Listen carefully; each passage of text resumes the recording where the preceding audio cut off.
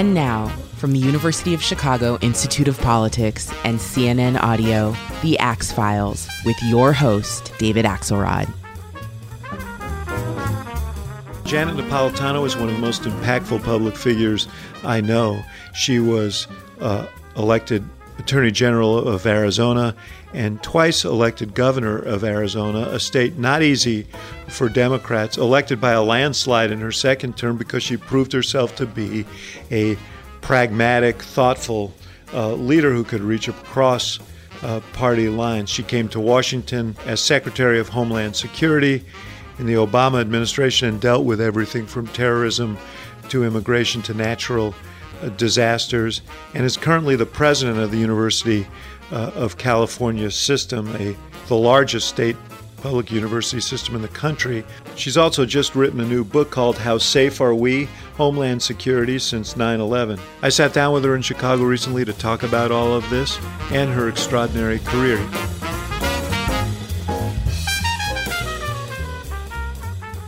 Janet Napolitano, it is such a pleasure to see you again. It's good to see you, David. We've been through a lot Indeed. Together. I want to talk about your new book, but before we get there, I want to talk about you and your journey through life and through politics. You're a New Yorker by birth, not by raising, but you weren't raised there. Your dad was the son of an Italian immigrant. Mm-hmm. Tell me about your family. So my dad was, as you said, the son of Italian immigrants, and he was raised in California.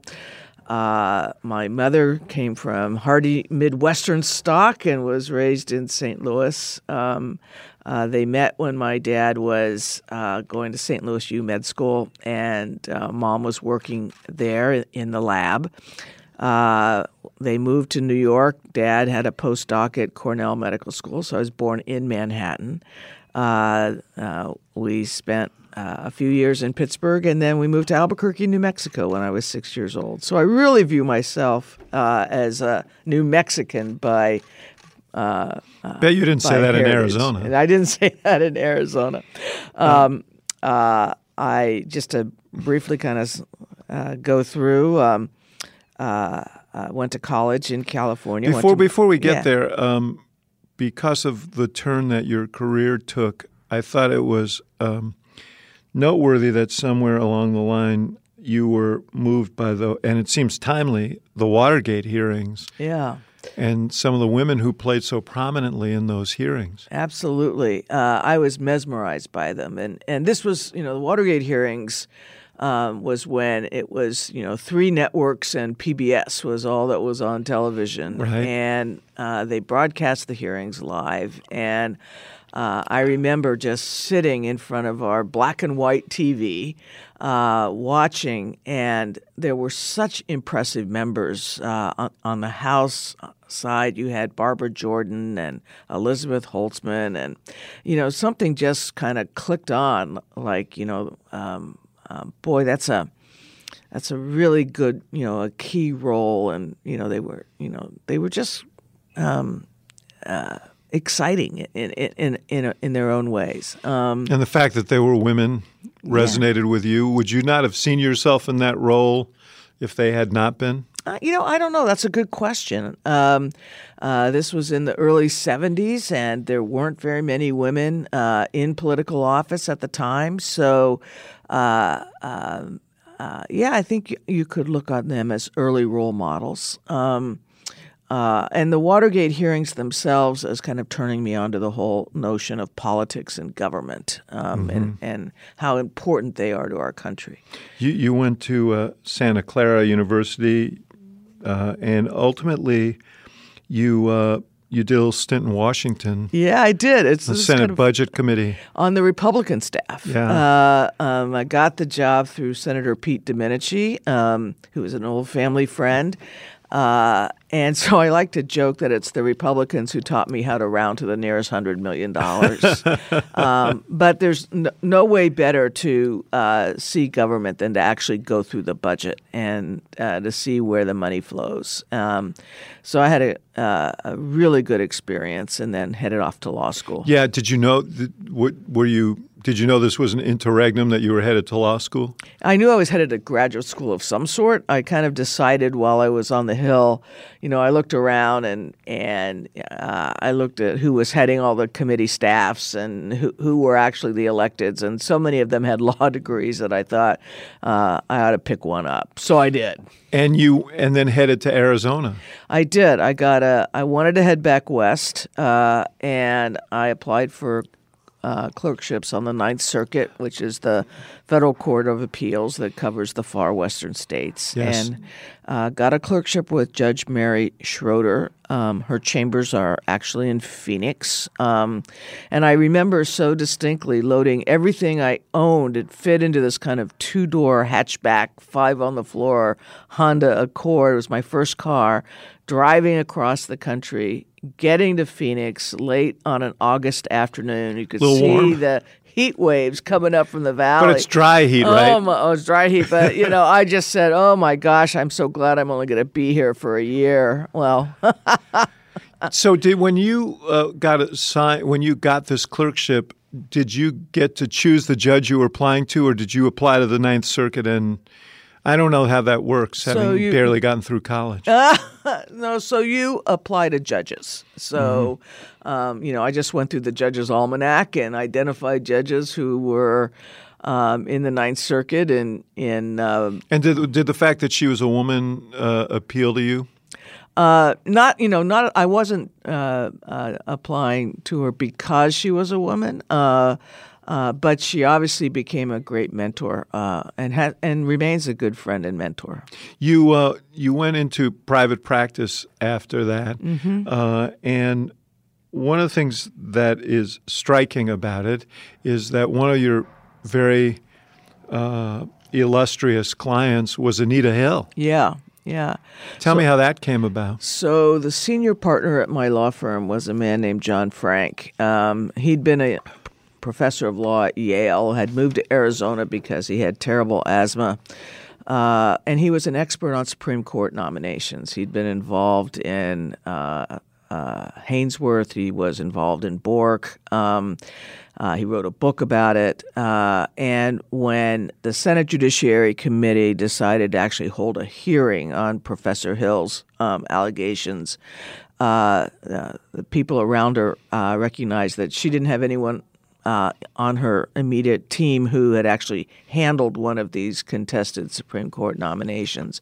And so they reached out to John for help, and he reached out to me, and we took a red-eye to Washington on a Monday and met our client on Tuesday, and by the end of the week, we were in the midst of the hearings. So tell me about that, because it's resurfaced as an issue lately. Right. What are your recollections of it, and particularly how she was treated by the committee?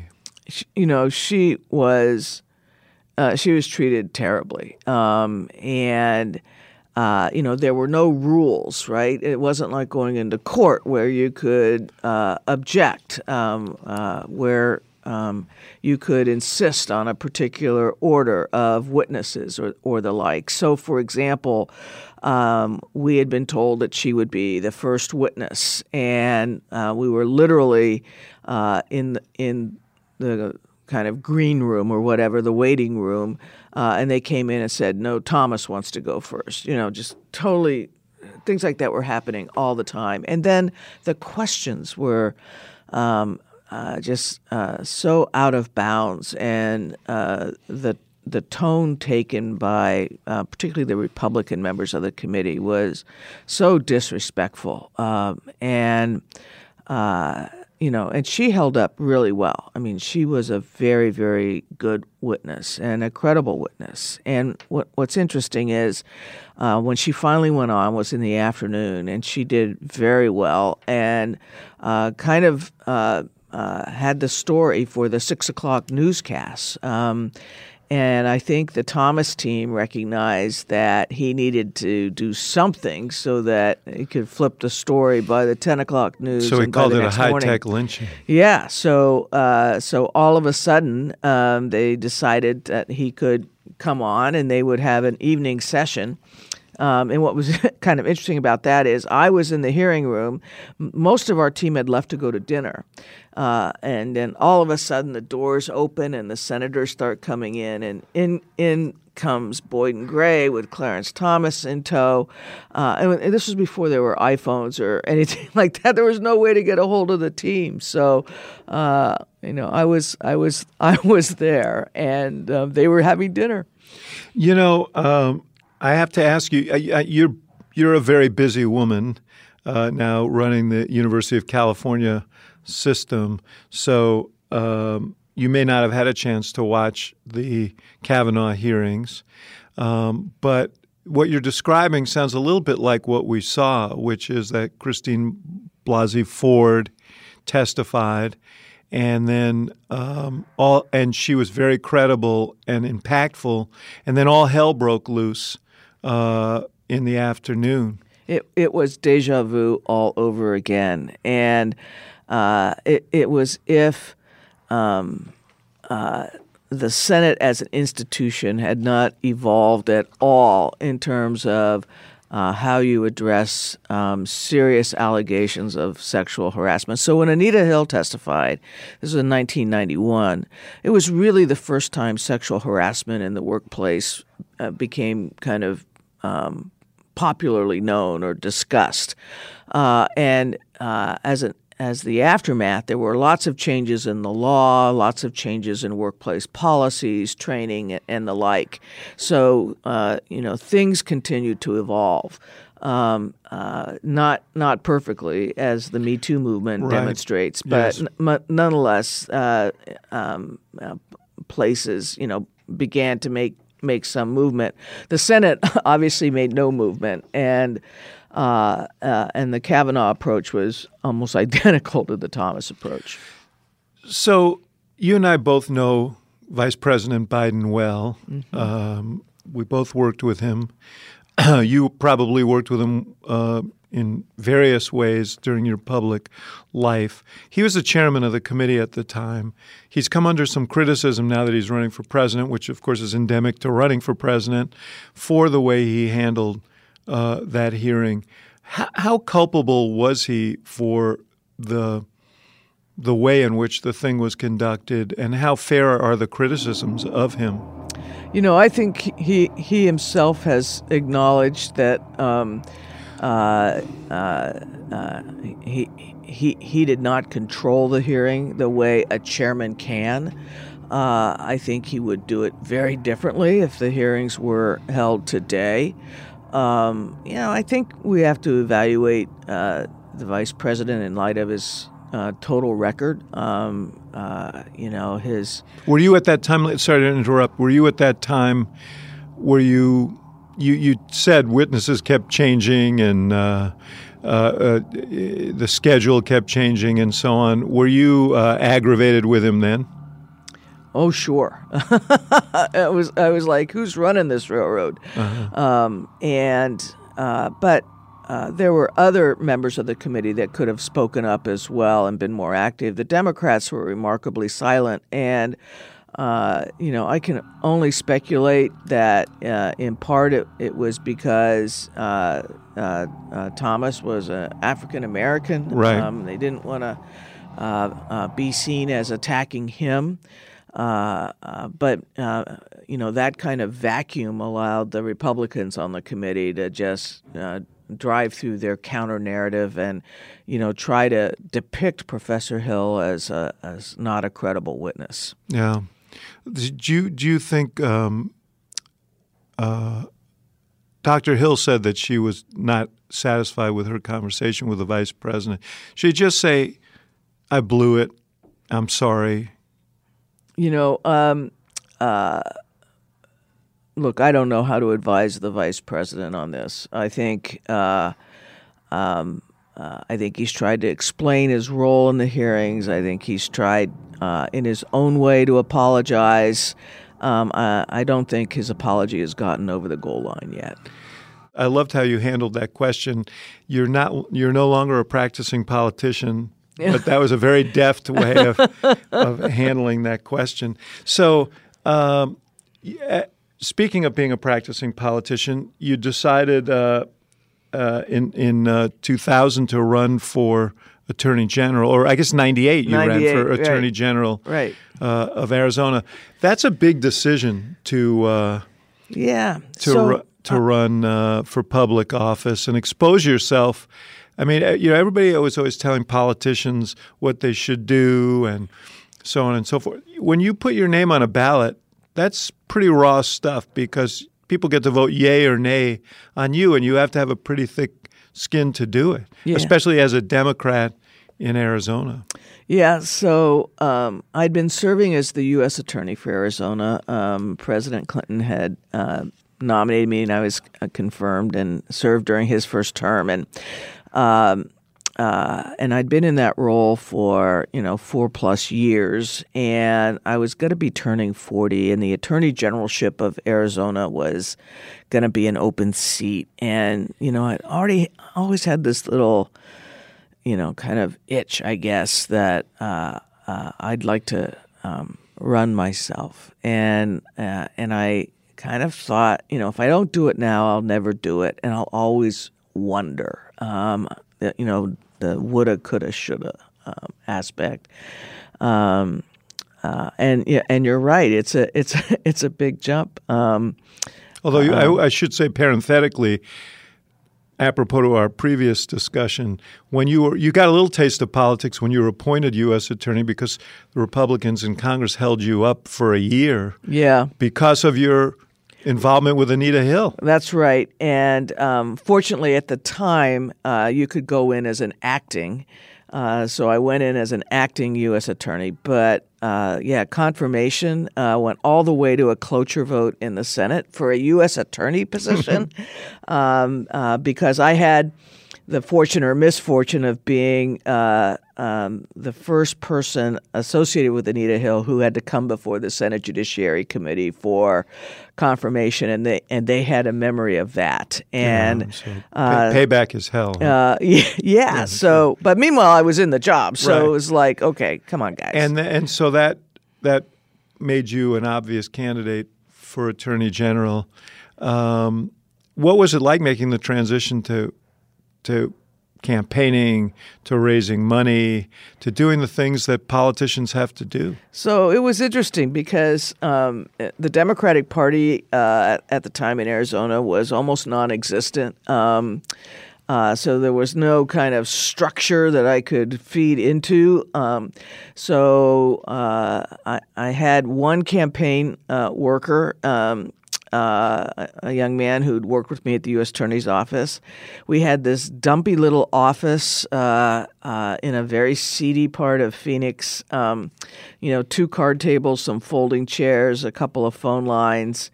And I would literally go in there and make cold calls to raise money, 5-6 hours a day. And then we'd try to set up house parties, and then on the weekends I'd go do parades and county fairs and all those kinds of things. And, slowly but surely, we built an organization and were able to raise enough money in order to win the race. Talk to me a second about money and fundraising. The biggest lament you hear from members of Congress, for example, now, is how much of their time they have to spend raising money. And, you're running for an office like Attorney General, which is a kind of, it's a down ballot race. Yeah. But also it's the authority, you're a law enforcement person, and you're asking people to support you. But just generally, because you ultimately ran for governor, how much did you dislike having to sit on that phone and raise money all day? Oh, I don't think any candidate really enjoys that part of the job. but you got to do it. It's Maybe Chuck Schumer. I don't know. maybe it's and you have to discipline yourself to do it. I think most candidates procrastinate. They find something else they have to do, etc. But in the end, if you don't have the funds needed to support your staff and the media buys and all the rest, you're toast.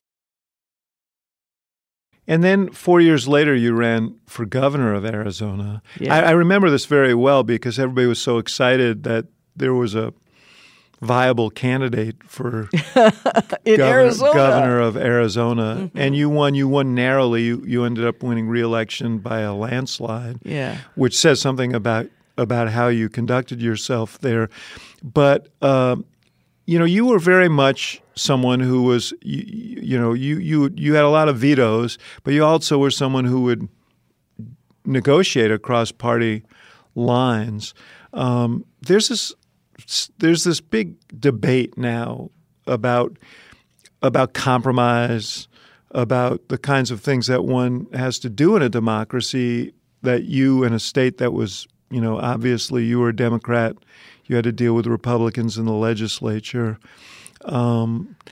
You must have some strong feelings about that, the sort of no compromise, run over the opposition kind of theory of government that has been exacerbated by these battles in Washington. Right, that's what we're seeing now. Yeah. But how does it work if you're not, now I'm betraying my own view of this, if you're not willing to, if there's no give and take? When you're elected attorney general or governor, you're not the attorney general just for the Democrats. You're not the governor just for the Democrats. You're the governor of Arizona. And I think with those kind of roles comes a responsibility to understand that there are people of differing views, and to understand that if you're the executive and the legislative branch is under the control of the other party, if you want to get any part of your program adopted, you're going to have to give and go. You're going to have to give them something in order to get something that you view as a larger good. And so I'll give you an example. I wanted free all-day kindergarten for every Arizona child.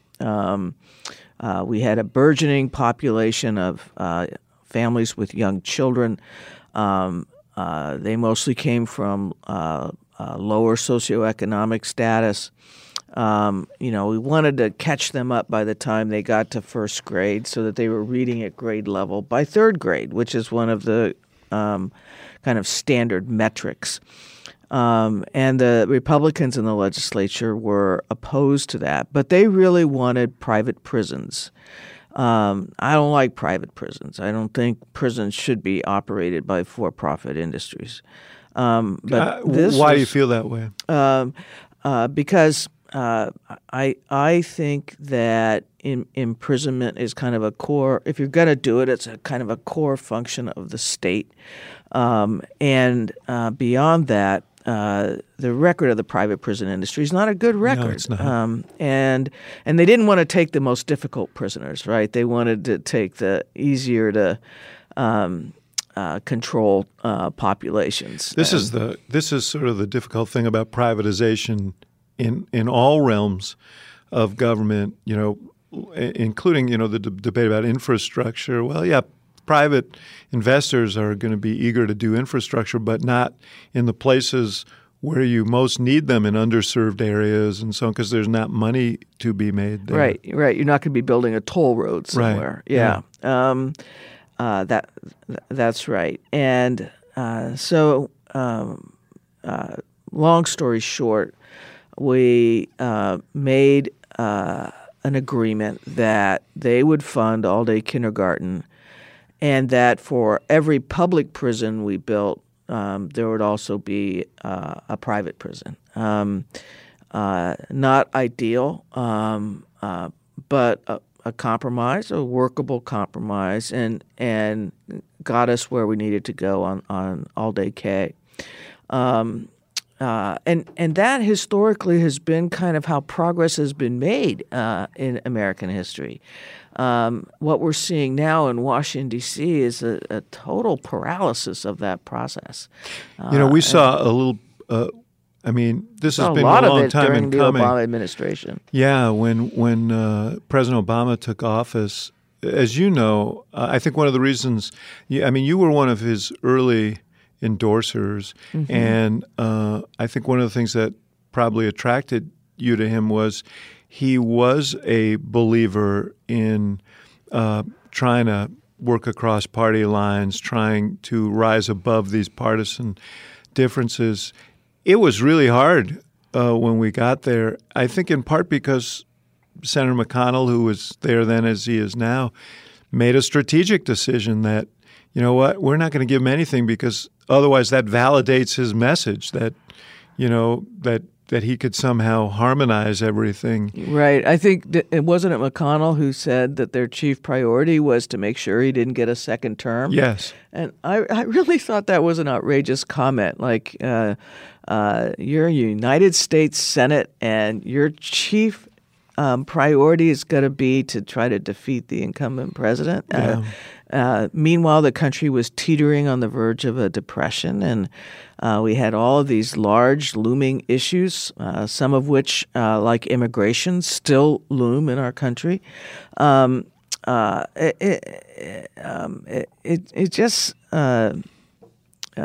It's just not the way it ought to be in my view of government. Every action right? creates a reaction, and that's why you have this debate within the Democratic Party of people who say, you know what, they're not going to work with us. Right. So why work with them? Right. Yeah. But that seems like we're spiraling into a kind of really, really treacherous place.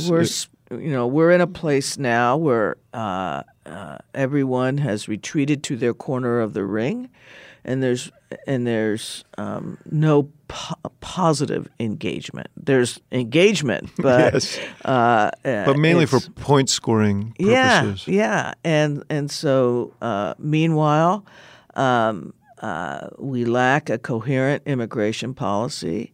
We lack a coherent climate policy. We're not dealing with these issues of income inequality, which underscore so many other issues in our country. These are big kind of extant risks to the United States, and right. you rarely hear about them. Yeah. It's amazing. Let's talk about immigration for a second, and I want to reserve a bunch of time to talk about your tenure as at the Department of Homeland Security and the book that you've just written about where you think we need to go. But immigration is something you've been dealing with long before you ever got to Washington. You were a border state governor, and you were viewed as relatively tough on the issue. You spoke often about the need to secure the border. There were various debates, including about fencing along the border, which you ultimately compromised on. Tell me what you see today relative to immigration, and which has become a real kind of flare point in our politics, part because the president has made it such. Right. It's been a real theme of the Trump presidency. And the wall has become kind of the picture he's painting. And I'll just say this, David. A wall is a symbol. It's not a strategy. The border is a zone. It's 1,940 miles. Some of it's private land, some of it's public land, some of it's sovereign Indian nation land. It is dotted by ports of entry through which thousands of trucks and cars travel every day. Mexico's our third leading trade partner. It's responsible for hundreds of thousands of jobs in the United States. And so to me, a real strategy requires having 21st century ports with the best technology, properly staffed, to facilitate that lawful traffic flow. And then between the ports of entry, a combination of manpower, technology, ground sensors, tunnel detection equipment, air cover, drones, to enable you to find those who are crossing illegally. That's a strategy, and that's really the strategy we used during the Obama administration, and we drove illegal migration down to 40-year-plus lows. In the current administration, despite the rhetoric and the kind of shutting down the government over funding for the wall, et cetera, you're actually seeing the numbers come back up again. So whatever they're doing, it's certainly not having the effect of deterring any illegal migration, and it's not helping solve the problem. A couple of things. You were one of I said you were tough as a governor. You had, a concern about violence in communities along the border. Mm-hmm. That is what that is the specter that the president has raised, that violent immigrants are crossing the border, bands of marauding immigrants, and so on. What is the truth of that, and how concerned should people be? So when in the early 2000s, and this is when I was Attorney General and Governor, by then the federal government had put something called Operation Gatekeeper in place in San Diego, Tijuana. And they had put something called Operation Hold the Line in the El Paso, Juarez area. And those two operations had the function of driving illegal migration, funneling it right into what's called the Tucson sector, right into Arizona, so that in 2003, I think it was, over half the Border Patrol apprehensions in the country were in that one sector. It really was overrun. It was not under control. Under the Obama administration and building on some of the work that had been done by President Bush's administration, we actually shut down that Tucson sector, and we had it under control, so that the same dynamics didn't apply. Mm-hmm. And we completed all but about 50 miles of structure, wall or fencing, that had been identified by the experts as to what was necessary along the border. There's a big difference between that and saying you've got to build a 1,940-mile wall. And I used to say as governor, show me a 10-foot wall and I'll show you an 11-foot ladder. Yes. So again, the notion that a single physical structure is sufficient. It doesn't match with how the border works. Yeah. Do you think Democrats make a mistake, though? Speaker Pelosi called the wall immoral. That got picked up. I think she was speaking about the symbolic. Yeah.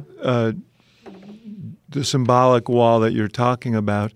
But do Democrats run the risk here of being positioned by the president as looking insufficiently strong on this issue? I worry about that. I think the Democratic message should be, we want border enforcement too, but it needs to be smart, and it needs to match the need for the lawful traffic and trade to be able to traverse through the ports with our need to make sure that illegal crossings are kept to a minimum. And there are strategies that have been demonstrated to work. Those are the strategies that ought to be funded, not a wall. We should point out that one of the elements of the Obama program that you helped administer at DHS, and ICE work was under your aegis, was a pretty aggressive deportation program for people in this country. It's controversial among some Democrats, but you substantially increased the number of people who you deported. You prioritized them differently. We had real priorities. So, it was those who had committed serious felonies while in the country, those who were known gang members or security risks, and those we apprehended right at the border. We actually put them into deportation proceedings, and those had those priorities had the effect of driving the numbers up. And it was controversial, and I remember when the president was called a deporter in chief, and I don't think he appreciated that comment, but I also think that comment overlooked, well, who is it that's being deported, and overlooked that under the president we did DACA, deferred action for childhood arrivals. We stopped the practice of workplace raids. We did other things to try to make the administration of the immigration law better and more fair, while advocating for immigration reform. What do you think about those who advocate the dismantlement of ICE? Yeah, I think that's a mistake. ICE it's a law enforcement organization. Like any law enforcement organization, it needs priorities on how it's going to expend its resources. It needs direction. I think one of the differences between the Obama administration and the Trump administration is that, in point of fact, that they have kind of erased any of those priorities. So anybody in the country illegally is fair game, regardless of how long they've been here, the community ties they've established, and what their real risk is to the safety of Americans. What about the issue of refugees, which seems to be, as you point out, the flow of immigrants from Mexico coming has been the other way. Yeah. But you have this steady flow of refugees from Central America. How should that be dealt with? We've seen the family separations. Yeah. So I think we would be much better advised to try to deal with that at the source, and try to meaning in the countries of origin, in Guatemala, Honduras, El Salvador, to fund gang violence prevention programs, to support civil institutions like judiciary, like the law enforcement functions in those countries, and that's not pure idealism. When Colombia was a narco state, the United States had something called Plan Colombia, and over several years, investing resources and working with Colombians who didn't want to live in a narco state, they actually turned things around so that now Colombia is a tourist destination. People don't leave their homelands and make that treacherous journey to the United States without being motivated by a sense of desperation for their lives and the lives of their children. And I think we have to understand that. And I think we can, and we would be better advised to invest in efforts at the source of the migration as opposed to building a wall at the output of it. You're probably aware that the president has suggested that on the family separation, he was just following on a policy that was a policy of the Obama administration. Yeah, that's just not right. There were times when children were separated from the adults they were traveling with. It was when we had indications that they were actually being trafficked or they were physically at risk from the adults they were traveling with. But there was certainly nothing that approached a policy and nothing that approached the zero tolerance policy that the Trump administration pursued. And really treating criminalizing every border crossing. Yeah, so let's back up the bus and just remind people that deportation is a civil proceeding. Prosecution is a criminal proceeding.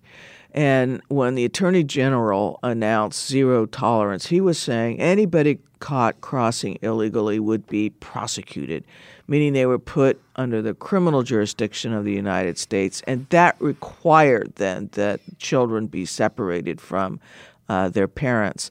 And meanwhile, all those law enforcement resources, the assistant U.S. attorneys, the investigators, the courtrooms, etc., along the border are filled with prosecuting what at most are federal misdemeanors. Just a real mistaken allocation of law enforcement along the border. I just want to touch briefly on what you're doing now as president of the University of California, which, as you point out, has a 3 times the budget that you had when you were governor of Arizona, and has its own, I'm sure, daily complexities. Absolutely. But one of them that I'm interested in is this whole issue of free expression and free speech. It's something that we deal with at the Institute of Politics, and the University of Chicago. You've written about this, has been a fulcrum of this debate. But every academic institution is dealing with it, and I know you've written on this subject. But how do you deal with it, and how do you just to set it up for you, my view. Van Jones, who you probably know, was at our place shortly after Corey Lewandowski had been there following the 2016 election. And there was a protest when Corey came, which is part of democracy, is protest, but the event went on. Student asked Van about this a week later, and Van said, our job is to keep you safe from physical harm. It's not to keep you safe from ideas you dislike or may even hate. Our job is to make you strong and resilient so you can contend with these ideas. And, this is the gym. This is where you learn how to contend with these ideas. I sort of subscribe to that. And I suspect you do too. But how do you do that and still respect that in a diverse society, and particularly with more diverse student bodies, there are lines somewhere that one has to respect that goes beyond what is tolerable? Well, I think speech is speech, and when there's something that arises to a risk to physical safety, then I think a university can and should act. But short of that, I think the response to speech is more speech. And I think the role of educational institutions, much as you said, is to equip students with the tools they need to be able to engage and to respond and to be resilient.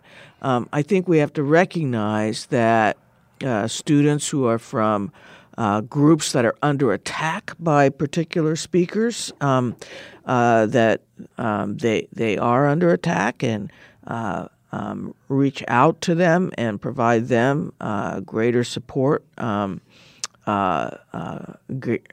greater tools with which to engage with that.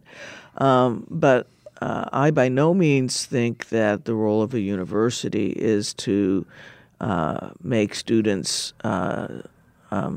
safe from ideas. One of the things that plagues us as a society right now is that we can create these virtual reality silos in which our views are always affirmed. Echo chambers. Yeah, and I think it's one of the reasons why we talk past each other. It's also true. I think these kids say, well, you're giving people a position of power when they come, you're endorsing them. My view is that if they're willing to come and submit themselves to questions, then the power actually shifts to these young people who are very capable, and I've seen it time and again, of challenging views that they don't agree with in ways that are really provocative and interesting. Right. And the other way is when you have a speaker who's just deliberately serving as a provocateur, isn't really trying to contribute to an academic debate or anything of that sort, but is really there to provoke and to anger. Another way of dealing with them is just not to go, and right? Not to provide them with that right kind of a. And audience. there are speakers who do that and provide what I said no nutritional content. Yeah. So it's up to the institutions and the inviting parties to decide that, and it's kind of what it was. Justice Stewart who said about pornography, "I'll know it when I see it." Yeah. I mean, there is an element of that. Two quick political questions, and then I want to get back to security. One is what did cause you to endorse Barack Obama in 2007? Because it was a hard thing. You were a prominent female executive politician in the country. Hillary Clinton was running and she would have been the first female president. There must have been enormous pressure on you, not to mention that you were appointed by President Clinton in the first place. There must have been enormous pressure on you to at least stay out of it. I first met Obama at the 2004 National Convention in Boston. That's where he really keynote speech. Yeah. He gave the keynote. He lit the place up, and the one thing I'm grateful for is that I was the speaker right in front of him. Yes, being right after him that would have been a losing awful. spot. Oh my Lord! But he reached out, and I remember meeting him for what was supposed to be a 30-minute breakfast in Washington, and it stretched to over an hour. And I just something clicked that the way he thought about government and politics was the way I thought about it, and then he made every effort to stay in touch and to show that I would be part of his team, and so when it came time to making an endorsement, it was a pretty easy choice. It was a big boon for him to get your endorsement. Then I remember how excited people were. How excited people were to have it. Are you out of the endorsement business now that you're in your current role? Pretty much, yeah. That's yeah. good. Yeah. Good for you. What about Arizona? There's a lot of talk about Arizona.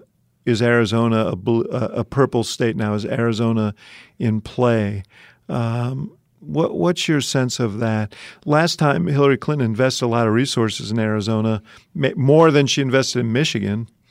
Turned out to be a miscalculation. Yeah. Is it fool's gold or is it real? I think it can be real. Trump carried Arizona by 3.5 points, so it wasn't an overwhelming victory. In 2018, you saw a Democrat take the Secretary of State position, which is we don't have a lieutenant governor there, so that's the second in charge. The superintendent of schools, we took the U.S. Senate seat that was vacated by Jeff Flake. Kyrsten Sinema won that race. We flipped a House seat. It's definitely in play. I will say that it will be largely dependent on who the Democrats nominate. Makes sense, right? I think that Arizonans will favor, if I can use kind of the traditional spectrum, someone who is viewed as perhaps more moderate than far left, but I think the state can be in play. Someone you might say, in the Napolitano tradition. Huh? Yeah. You can't say it. I can't say it. But I can say it. So you have this new book called How Safe Are We? And so I guess the appropriate question is, how safe are we? And how have things changed since you took over in 2009 when there was this, we were still dealing with, in a very real way, the threat of terrorism. Yeah.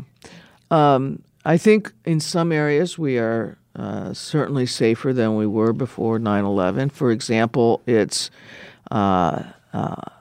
virtually impossible to think that a plot similar to what we saw on 9/11, where people take over commercial aircraft and weaponize them and fly them into buildings, that really can't happen anymore.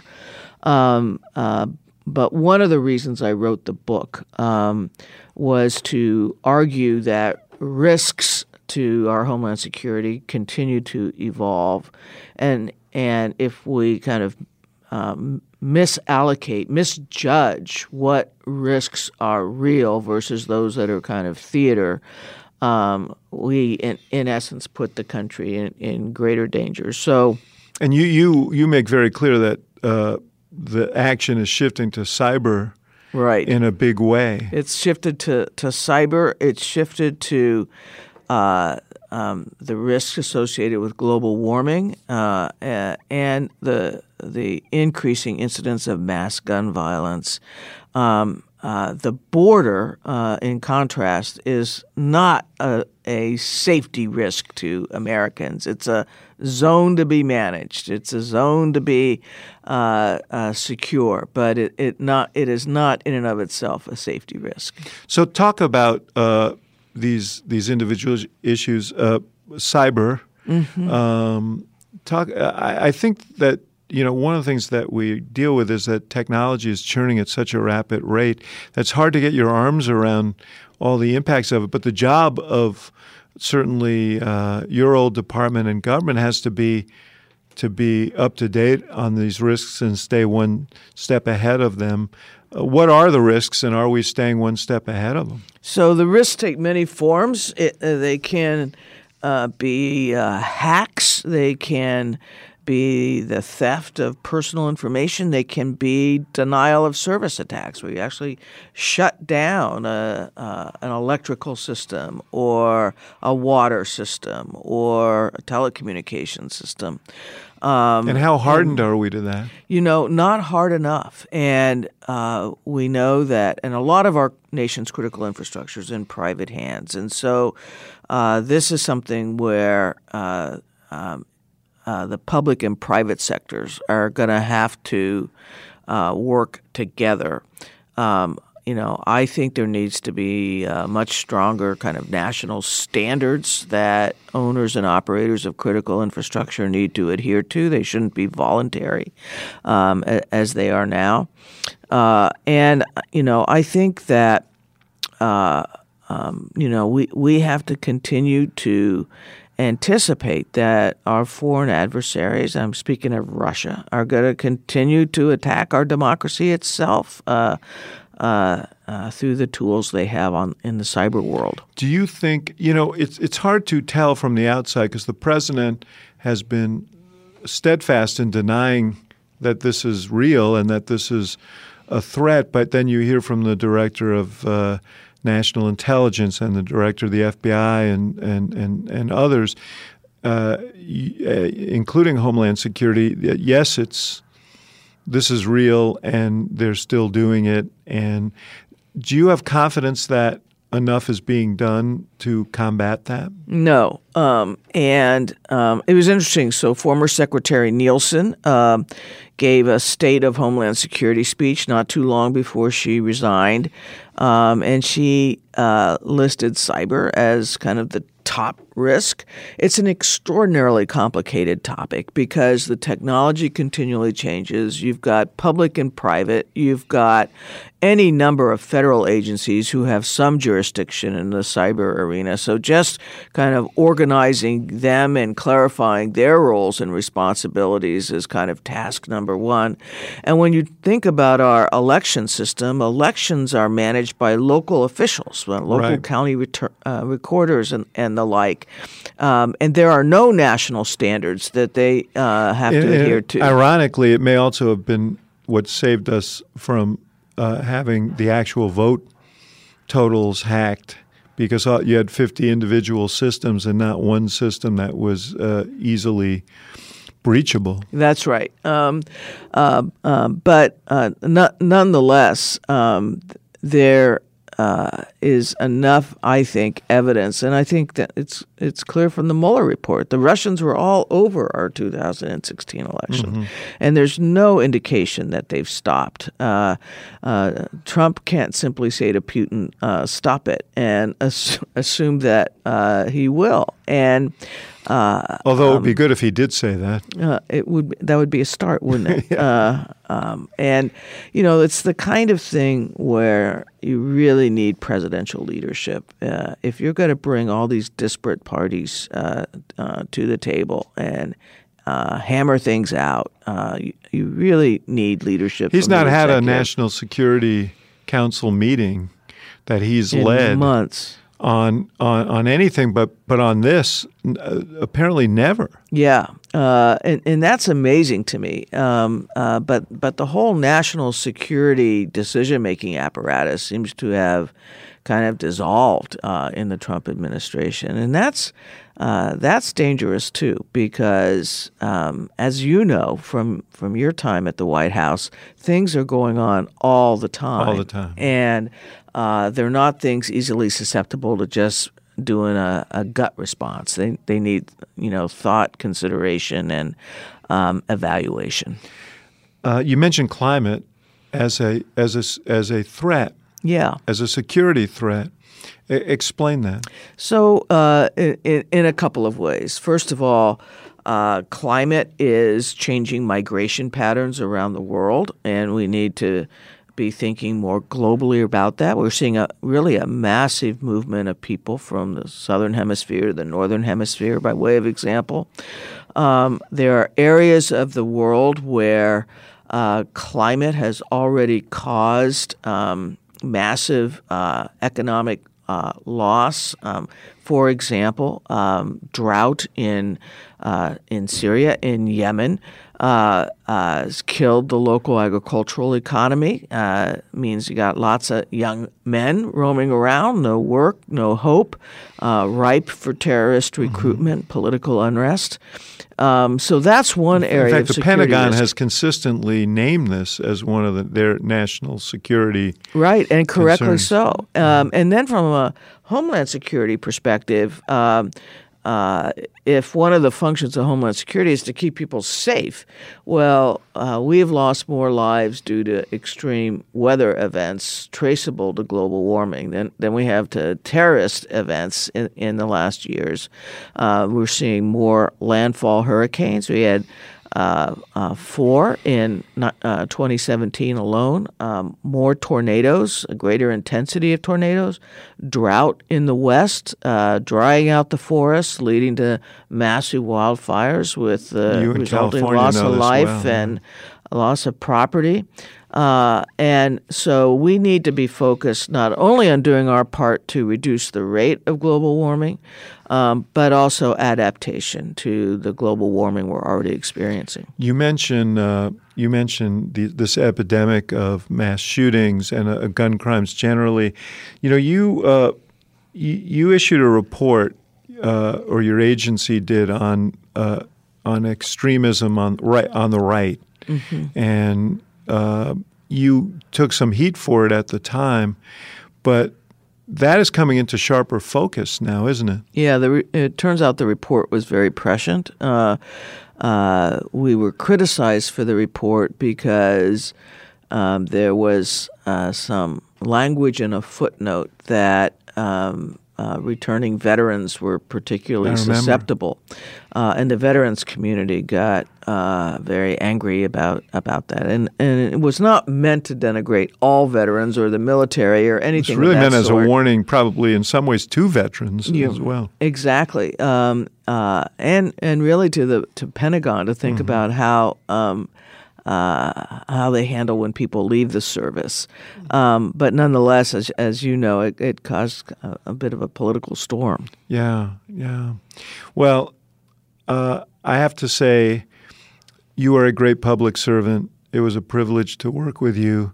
You continue to be a great public servant. You've had many different incarnations in public life, but you've written an important book here, How Safe Are We?